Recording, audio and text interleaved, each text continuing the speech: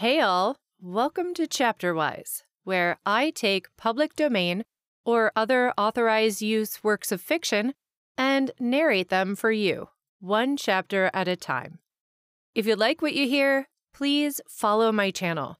I upload new chapters 3, 4, sometimes even 5 times a week. The Sorrows of Satan, or the Strange Experience of One Geoffrey Tempest, Millionaire. A romance by Marie Corelli, first published in 1895. Chapter 40. Thunder and wild tumult, the glare of lightning, the shattering roar of great waves leaping mountains, high and hissing asunder in midair. To this fierce riot of savage elements let loose in a whirling, boisterous dance of death, I woke at last with a convulsive shock. Staggering to my feet, I stood in the black obscurity of my cabin, trying to rally my scattered forces.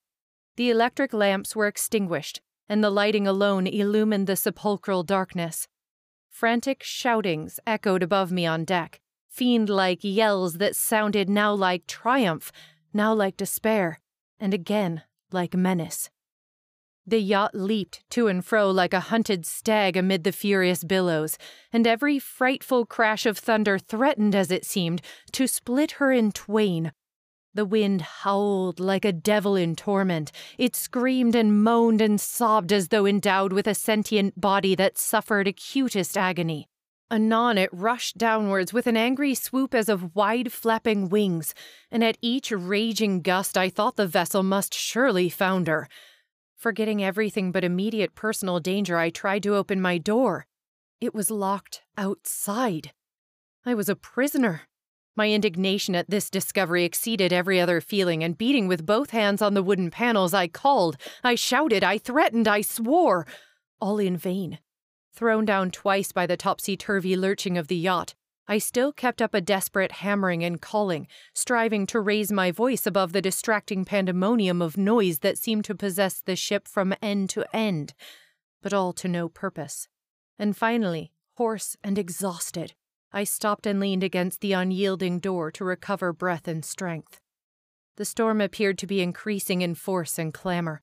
The lightning was well-nigh incessant, and the clattering thunder followed each flash so instantaneously as to leave no doubt but that it was immediately above us. I listened, and presently heard a frenzied cry. "Breakers ahead!" This was followed by peals of discordant laughter. Terrified, I strained my ears for every sound, and all at once someone spoke to me quite closely as though the very darkness around me had found a tongue. Breakers ahead. Throughout the world, storm and danger and doom, doom and death, but afterwards, life. A certain intonation in these words filled me with such frantic horror that I fell on my knees in abject misery and almost prayed to the God I had through all my life disbelieved in and denied. But I was too mad with fear to find words. The dense blackness, the horrid uproar of the wind and sea, the infuriated and confused shouting. All this was to my mind as though hell itself had broken loose, and I could only kneel dumbly and tremble. Suddenly a swirling sound as of an approaching monstrous whirlwind made itself heard above all the rest of the din, a sound that gradually resolved itself into a howling chorus of thousands of voices sweeping along on the gusty blast. Fierce cries were mingled with the jarring thunder, and I leapt erect as I caught the words of the clangorous shout. Ave Satanas, Ave! Rigidly upright, with limbs stiffening for sheer terror, I stood listening. The waves seemed to roar, Ave Satanas! The wind shrieked it to the thunder. The lightning rode it in a snaky line of fire on the darkness. Ave Satanas! My brain swam round and grew full to bursting. I was going mad, raving mad, surely. Or why should I thus distinctly hear such unmeaning sounds as these? With a sudden access of superhuman force, I threw the whole weight of my body against the door of my cabin in a delirious effort to break it open. It yielded slightly, and I prepared myself for another rush and similar attempt, when all at once it was flung widely back, admitting a stream of pale light, and Lucio, wrapped in heavy shrouding garments, confronted me. "Follow me, Geoffrey Tempest," he said in low, clear tones. "Your time has come." As he spoke, all self-possession deserted me. The terrors of the storm, and now the terror of his presence, overwhelmed my strength, and I stretched out my hands to him appealingly, unknowing what I did or said. "For God's sake," I began wildly. He silenced me by an imperious gesture. "Spare me your prayers. For God's sake, for your own sake, and for mine. Follow." He moved before me like a black phantom in the pale, strange light surrounding him, and I, dazzled, dazed, and terror-stricken, trod in his steps closely, moved as it seemed by some volition not my own, till I found myself alone with him in the saloon of the yacht, with the waves hissing up against the windows like live snakes ready to sting. Trembling and scarcely able to stand, I sank on a chair. He turned round and looked at me for a moment meditatively. Then he threw open one of the windows. A huge wave dashed in and scattered its bitter salt spray upon me where I sat, but I heeded nothing. My agonized looks were fixed on him, the being I had so long made the companion of my days. Raising his hand with a gesture of authority, he said, "Back, ye devils of the sea and wind, ye which are not God's elements, but my servants, the unrepenting souls of men, lost in the waves or whirled in the hurricane, whichever ye have made your destiny, get hence and cease your clamor. This hour is mine." Panic-stricken, I heard. Aghast, I saw the great billows that had shouldered up in myriads against the vessel sink suddenly. The yielding wind dropped, silenced. The yacht glided along with a smooth, even motion as though on a tranquil inland lake, and almost before I could realize it, the light of the full moon beamed forth brilliantly and fell in a broad stream across the floor of the saloon. But in the very cessation of the storm, the words, "Ave Satanas," trembled, as it were, upwards to my ears from the underworld of the sea, and died away in distance like a parting echo of thunder. Then Lucio faced me, with what a countenance of sublime and awful beauty. "Do you know me now, man whom my millions of dross have made wretched? Or do you need me to tell you who I am?" My lips moved, but I could not speak. The dim and dreadful thought that was dawning on my mind seemed as yet too frenzied, too outside the boundaries of material sense for mortal utterance. "Be dumb, be motionless, but hear and feel," he continued. "By the supreme power of God, for there is no other power in any world or any heaven, I control and command you at this moment, your own will being set aside for once as naught. I choose you as one out of millions to learn in this life the lesson that all must learn hereafter. Let every faculty of your intelligence be ready to receive that which I shall impart, and teach it to your fellow men, if you have a conscience as you have a soul." Again I strove to speak. He seemed so human, so much my friend still, though he had declared himself my enemy.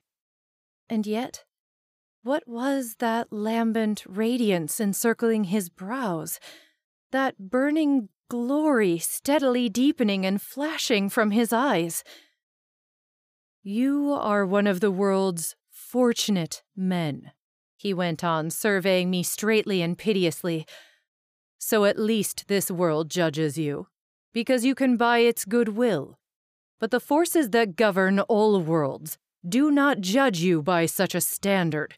You cannot buy their goodwill, not though all the churches should offer to sell it to you.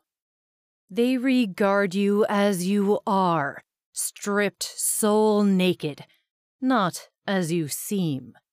They behold in you a shameless egoist, persistently engaged in defacing their divine image of immortality. And for that sin there is no excuse and no escape but punishment. Whosoever prefers self to God, and in the arrogance of that self presumes to doubt and deny God, invites another power to compass his destinies, the power of evil, made evil and kept evil by the disobedience and wickedness of man alone. That power whom mortals call Satan, Prince of Darkness, but whom once the angels knew as Lucifer, Prince of Light. He broke off, paused, and his flaming regard fell full upon me. Do you know me now? I sat a rigid figure of fear, dumbly staring. Was this man, for he seemed man, mad that he should thus hint at a thing too wild and terrible for speech? If you do not know me, if you do not feel in your convicted soul that you are aware of me, it is because you will not know. Thus do I come upon men when they rejoice in their willful self-blindness and vanity. Thus do I become their constant companion, humoring them in such vices as they best love. Thus do I take on the shape that pleases them and fit myself to their humors. They make me what I am. They mold my very form to the fashion of their flitting time.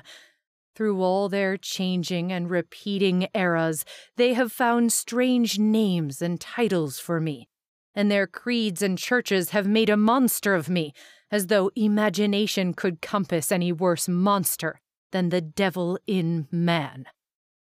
Frozen and mute I heard, the dead silence, and his resonant voice vibrating through it seemed more terrific than the wildest storm. You, God's work, endowed as every conscious atom of his creation is endowed, with the infinite germ of immortality, you, absorbed in the gathering together of such perishable trash as you conceive good for yourself on this planet, you dare, in the puny reach of your mortal intelligence, to dispute and question the everlasting things invisible. You, by the Creator's will, are permitted to see the natural universe, but in mercy to you, the veil is drawn across the supernatural. For such things as exist there would break your puny brain as a frail shell is broken by a passing wheel. And because you cannot see, you doubt. You doubt not only the surpassing love and wisdom that keeps you in ignorance till you shall be strong enough to bear full knowledge, but you doubt the very fact of such another universe itself. Arrogant fool! Your hours are counted by supernatural time. Your days are compassed by supernatural law. Your every thought, word, deed, and look must go to make up the essence and shape of your being in supernatural life hereafter. And what you have been in your soul here must and shall be the aspect of your soul there. That law knows no changing. The light about his face deepened. He went on in clear accents that vibrated with the strangest music. Men make their own choice and form their own futures, he said, and never let them dare to say they are not free to choose. From the uttermost reaches of high heaven, the Spirit of God descended to them as man. From the uttermost depths of lowest hell, I, the spirit of rebellion, come, equally as man. But the God in man was rejected and slain. I, the devil in man, live on, forever accepted and adored. Man's choice this is, not God's or mine. Were this self-seeking human race once to reject me utterly, I should exist no more as I am, nor would they exist who are with me. Listen, while I trace your career. It is a copy of the lives of many men, and judge how little the powers of heaven can have to do with you, how much the powers of hell. I shuddered involuntarily. Dimly, I began to realize the awful nature of this unearthly interview. You, Geoffrey Tempest, are a man in whom a thought of God was once implanted, that subtle fire or note of music out of heaven called genius. So great a gift is rarely bestowed on any mortal, and woe betide him who, having received it, holds it as of mere personal value to be used for self and not for God. Divine laws moved you gently in the right path of study, the path of suffering, of disappointment, of self-denial and poverty. For only by these things is humanity made noble and trained in the ways of perfection. Through pain and enduring labor, the soul is armed for battle and strengthened for conquest. For it is more difficult to bear a victory well than to endure many buffetings of war. But you resented heaven's goodwill towards you. The valley of humiliation suited you not at all. Poverty maddened you. Starvation sickened you. Yet poverty is better than arrogant wealth, and starvation is healthier than self-indulgence. You could not wait. Your own troubles seemed to you enormous, your own efforts laudable and marvelous. The troubles and efforts of others were nothing to you. You were ready to curse God and die.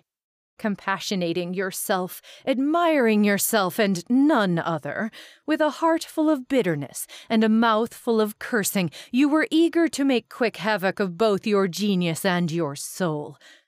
For this cause, your millions of money came, and so did I.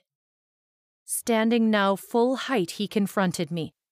His eyes were less brilliant, but they reflected in their dark splendor a passionate scorn and sorrow.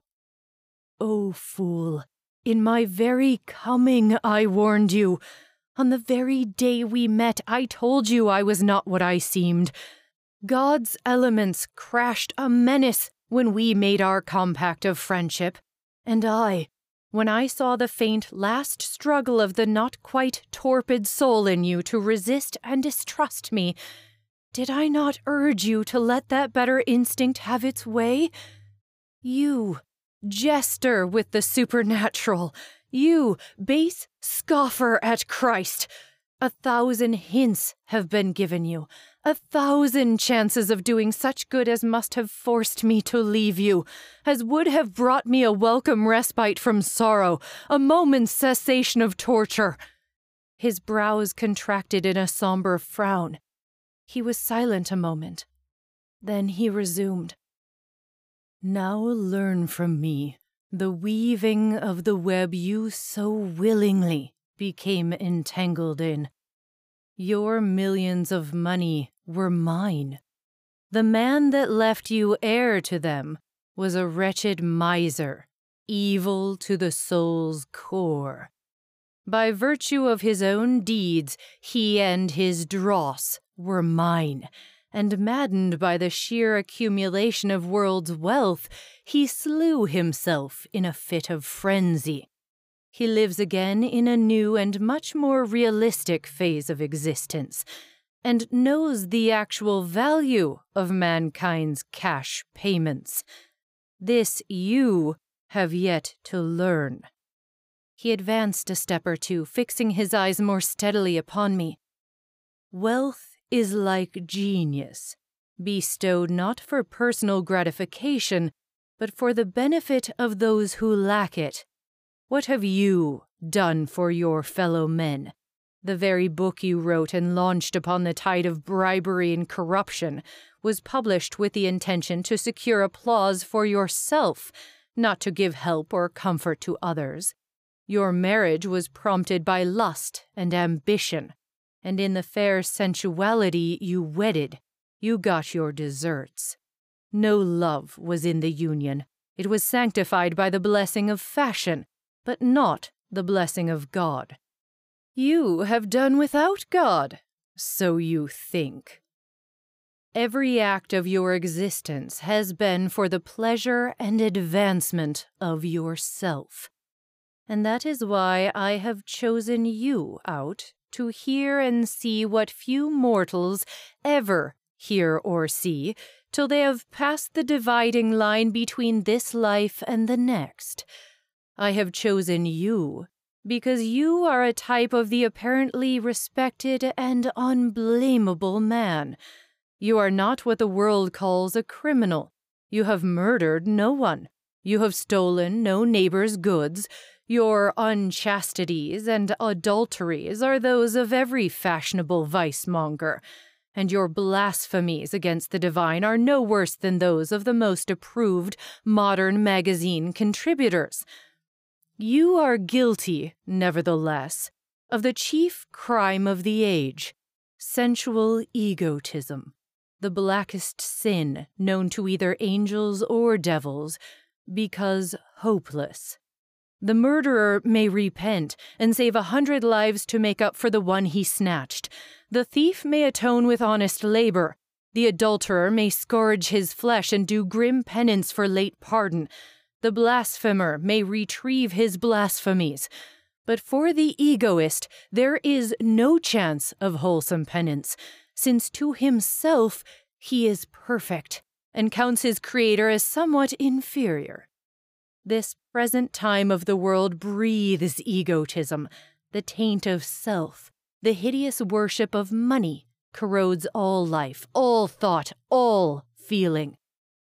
For vulgar cash, the fairest and noblest scenes of nature are wantonly destroyed without public protest. The earth, created in beauty, is made hideous. Parents and children, wives and husbands are ready to slay each other for a little gold. Heaven is barred out, God is denied, and destruction darkens over this planet, known to all angels as the sorrowful star.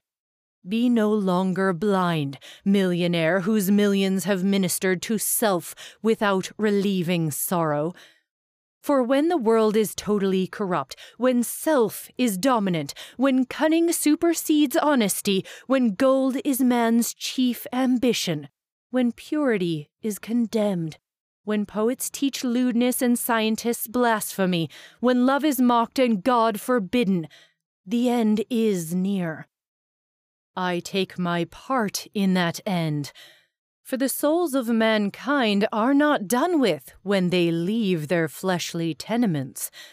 When this planet is destroyed as a bubble broken in the air, the souls of men and women live on, as the soul of the woman you loved lives on, as the soul of the mother who bore her lives on, aye, as all my worshippers live on through a myriad of worlds, a myriad phases, till they learn to shape their destinies for heaven.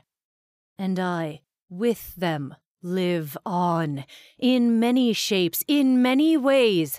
When they return to God cleansed and perfect, so shall I return.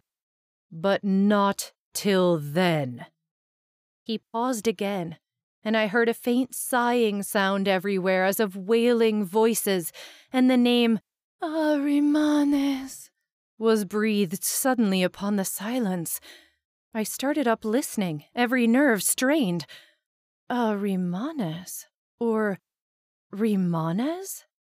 I gazed fearfully at him. Always beautiful, his countenance was now sublime, and his eyes shone with a lustrous flame. "You thought me friend," he said. "You should have known me foe. For everyone who flatters a man for his virtues, or humors him in his vices, is that man's worst enemy, whether demon or angel. but you judged me a fitting comrade. Hence I was bound to serve you, I and my followers with me.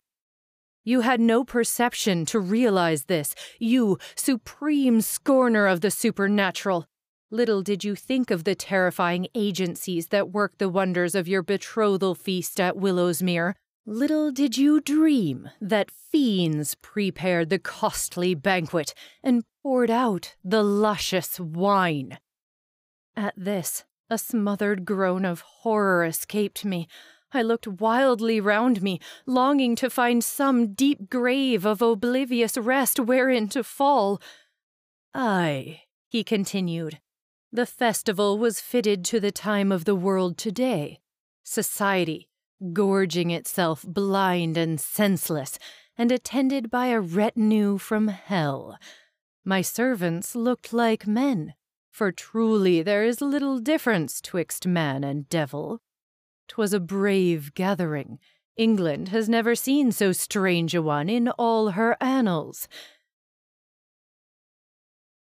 The sighing, wailing cries increased in loudness. My limbs shook under me, and all power of thought was paralyzed in my brain. He bent his piercing looks upon me with a new expression of infinite wonder, pity, and disdain. "What a grotesque creation you men have made of me," he said, "as grotesque as your conception of God.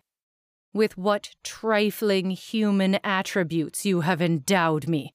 Know you not that the changeless, yet ever-changing essence of immortal life can take a million shapes and yet remain unalterably the same? Were I as hideous as your churches figure me, could the eternal beauty with which all angels are endowed ever change to such loathsomeness as haunts mankind's distorted imaginations? Perchance it would be well, for none would make of me their comrade, and none would cherish me as friend. As fits each separate human nature, so seems my image, for thus is my fate and punishment commanded. Yet even in this mask of man I wear, men own me their superior. Think you not that when the supreme Spirit of God wore that same mask on earth, men did not know him for their master? Yea, they did know, and knowing murdered him, as they ever strive to murder all divine things as soon as their divinity is recognized. Face to face I stood with him upon the mountain top, and there fulfilled my vow of temptation. Worlds and kingdoms, supremacies and powers, what were they to the ruler of them all? "Get thee hence, Satan," said the golden-sounding voice. Ah, glorious behest, happy respite, for I reached the very gate of heaven that night and heard the angels sing. His accents sank to an infinitely mournful cadence. "What have your teachers done with me and my eternal sorrows?" he went on.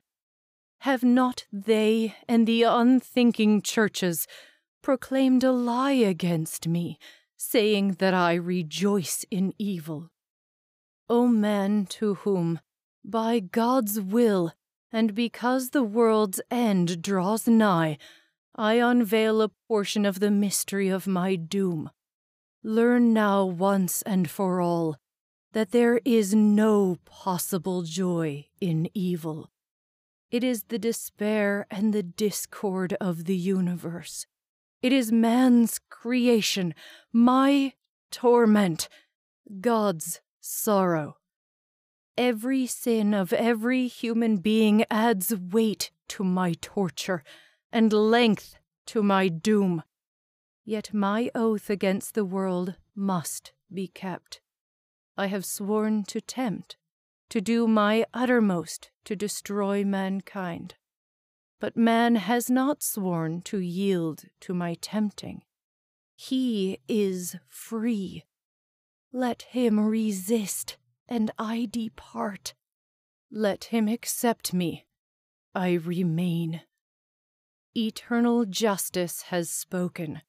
Humanity, through the teaching of God made human, must work out its own redemption. And mine. Here, suddenly advancing, he stretched out his hand. His figure grew taller, vaster, and more majestic. "Come with me now," he said in a low, penetrating voice that sounded sweet, yet menacing. "Come, for the veil is down for you tonight. You shall understand with whom you have dwelt so long in your shifting cloud castle of life, and in what company you have sailed perilous seas. One who, proud and rebellious like you, errs less in that he owns God as his master." At these words, a thundering crash assailed my ears. All the windows on either side of the saloon flew open and showed a strange glitter as of steely spears pointed aloft to the moon. Then, half fainting, I felt myself grasped and lifted suddenly and forcibly upwards, and in another moment found myself on the deck of the Flame, held fast as a prisoner in the fierce grip of hands invisible. Raising my eyes in deadly despair, prepared for hellish tortures, and with a horrible sense of conviction in my soul that it was too late to cry out to God for mercy, I saw around me a frozen world, a world that seemed as if the sun had never shone upon it. Thick, glassy green walls of ice pressed round the vessel on all sides and shut her in between their inflexible barriers. Fantastic palaces, pinnacles, towers, bridges, and arches of ice formed in their architectural outlines and groupings the semblance of a great city. Over all the coldly glistening peaks, the round moon, emerald pale, looked down. And standing opposite to me against the mast, I beheld not Lucio, but an angel. That's it for today's chapter, everyone. Thanks for coming along on the ride. I'm always looking ahead for my next project for this channel, so if there's anything you'd like to hear, drop your suggestions in the comments or send a message to the email linked in the description of each episode. Whatever platform you're listening on, just know that I deeply appreciate the time you spend with me here.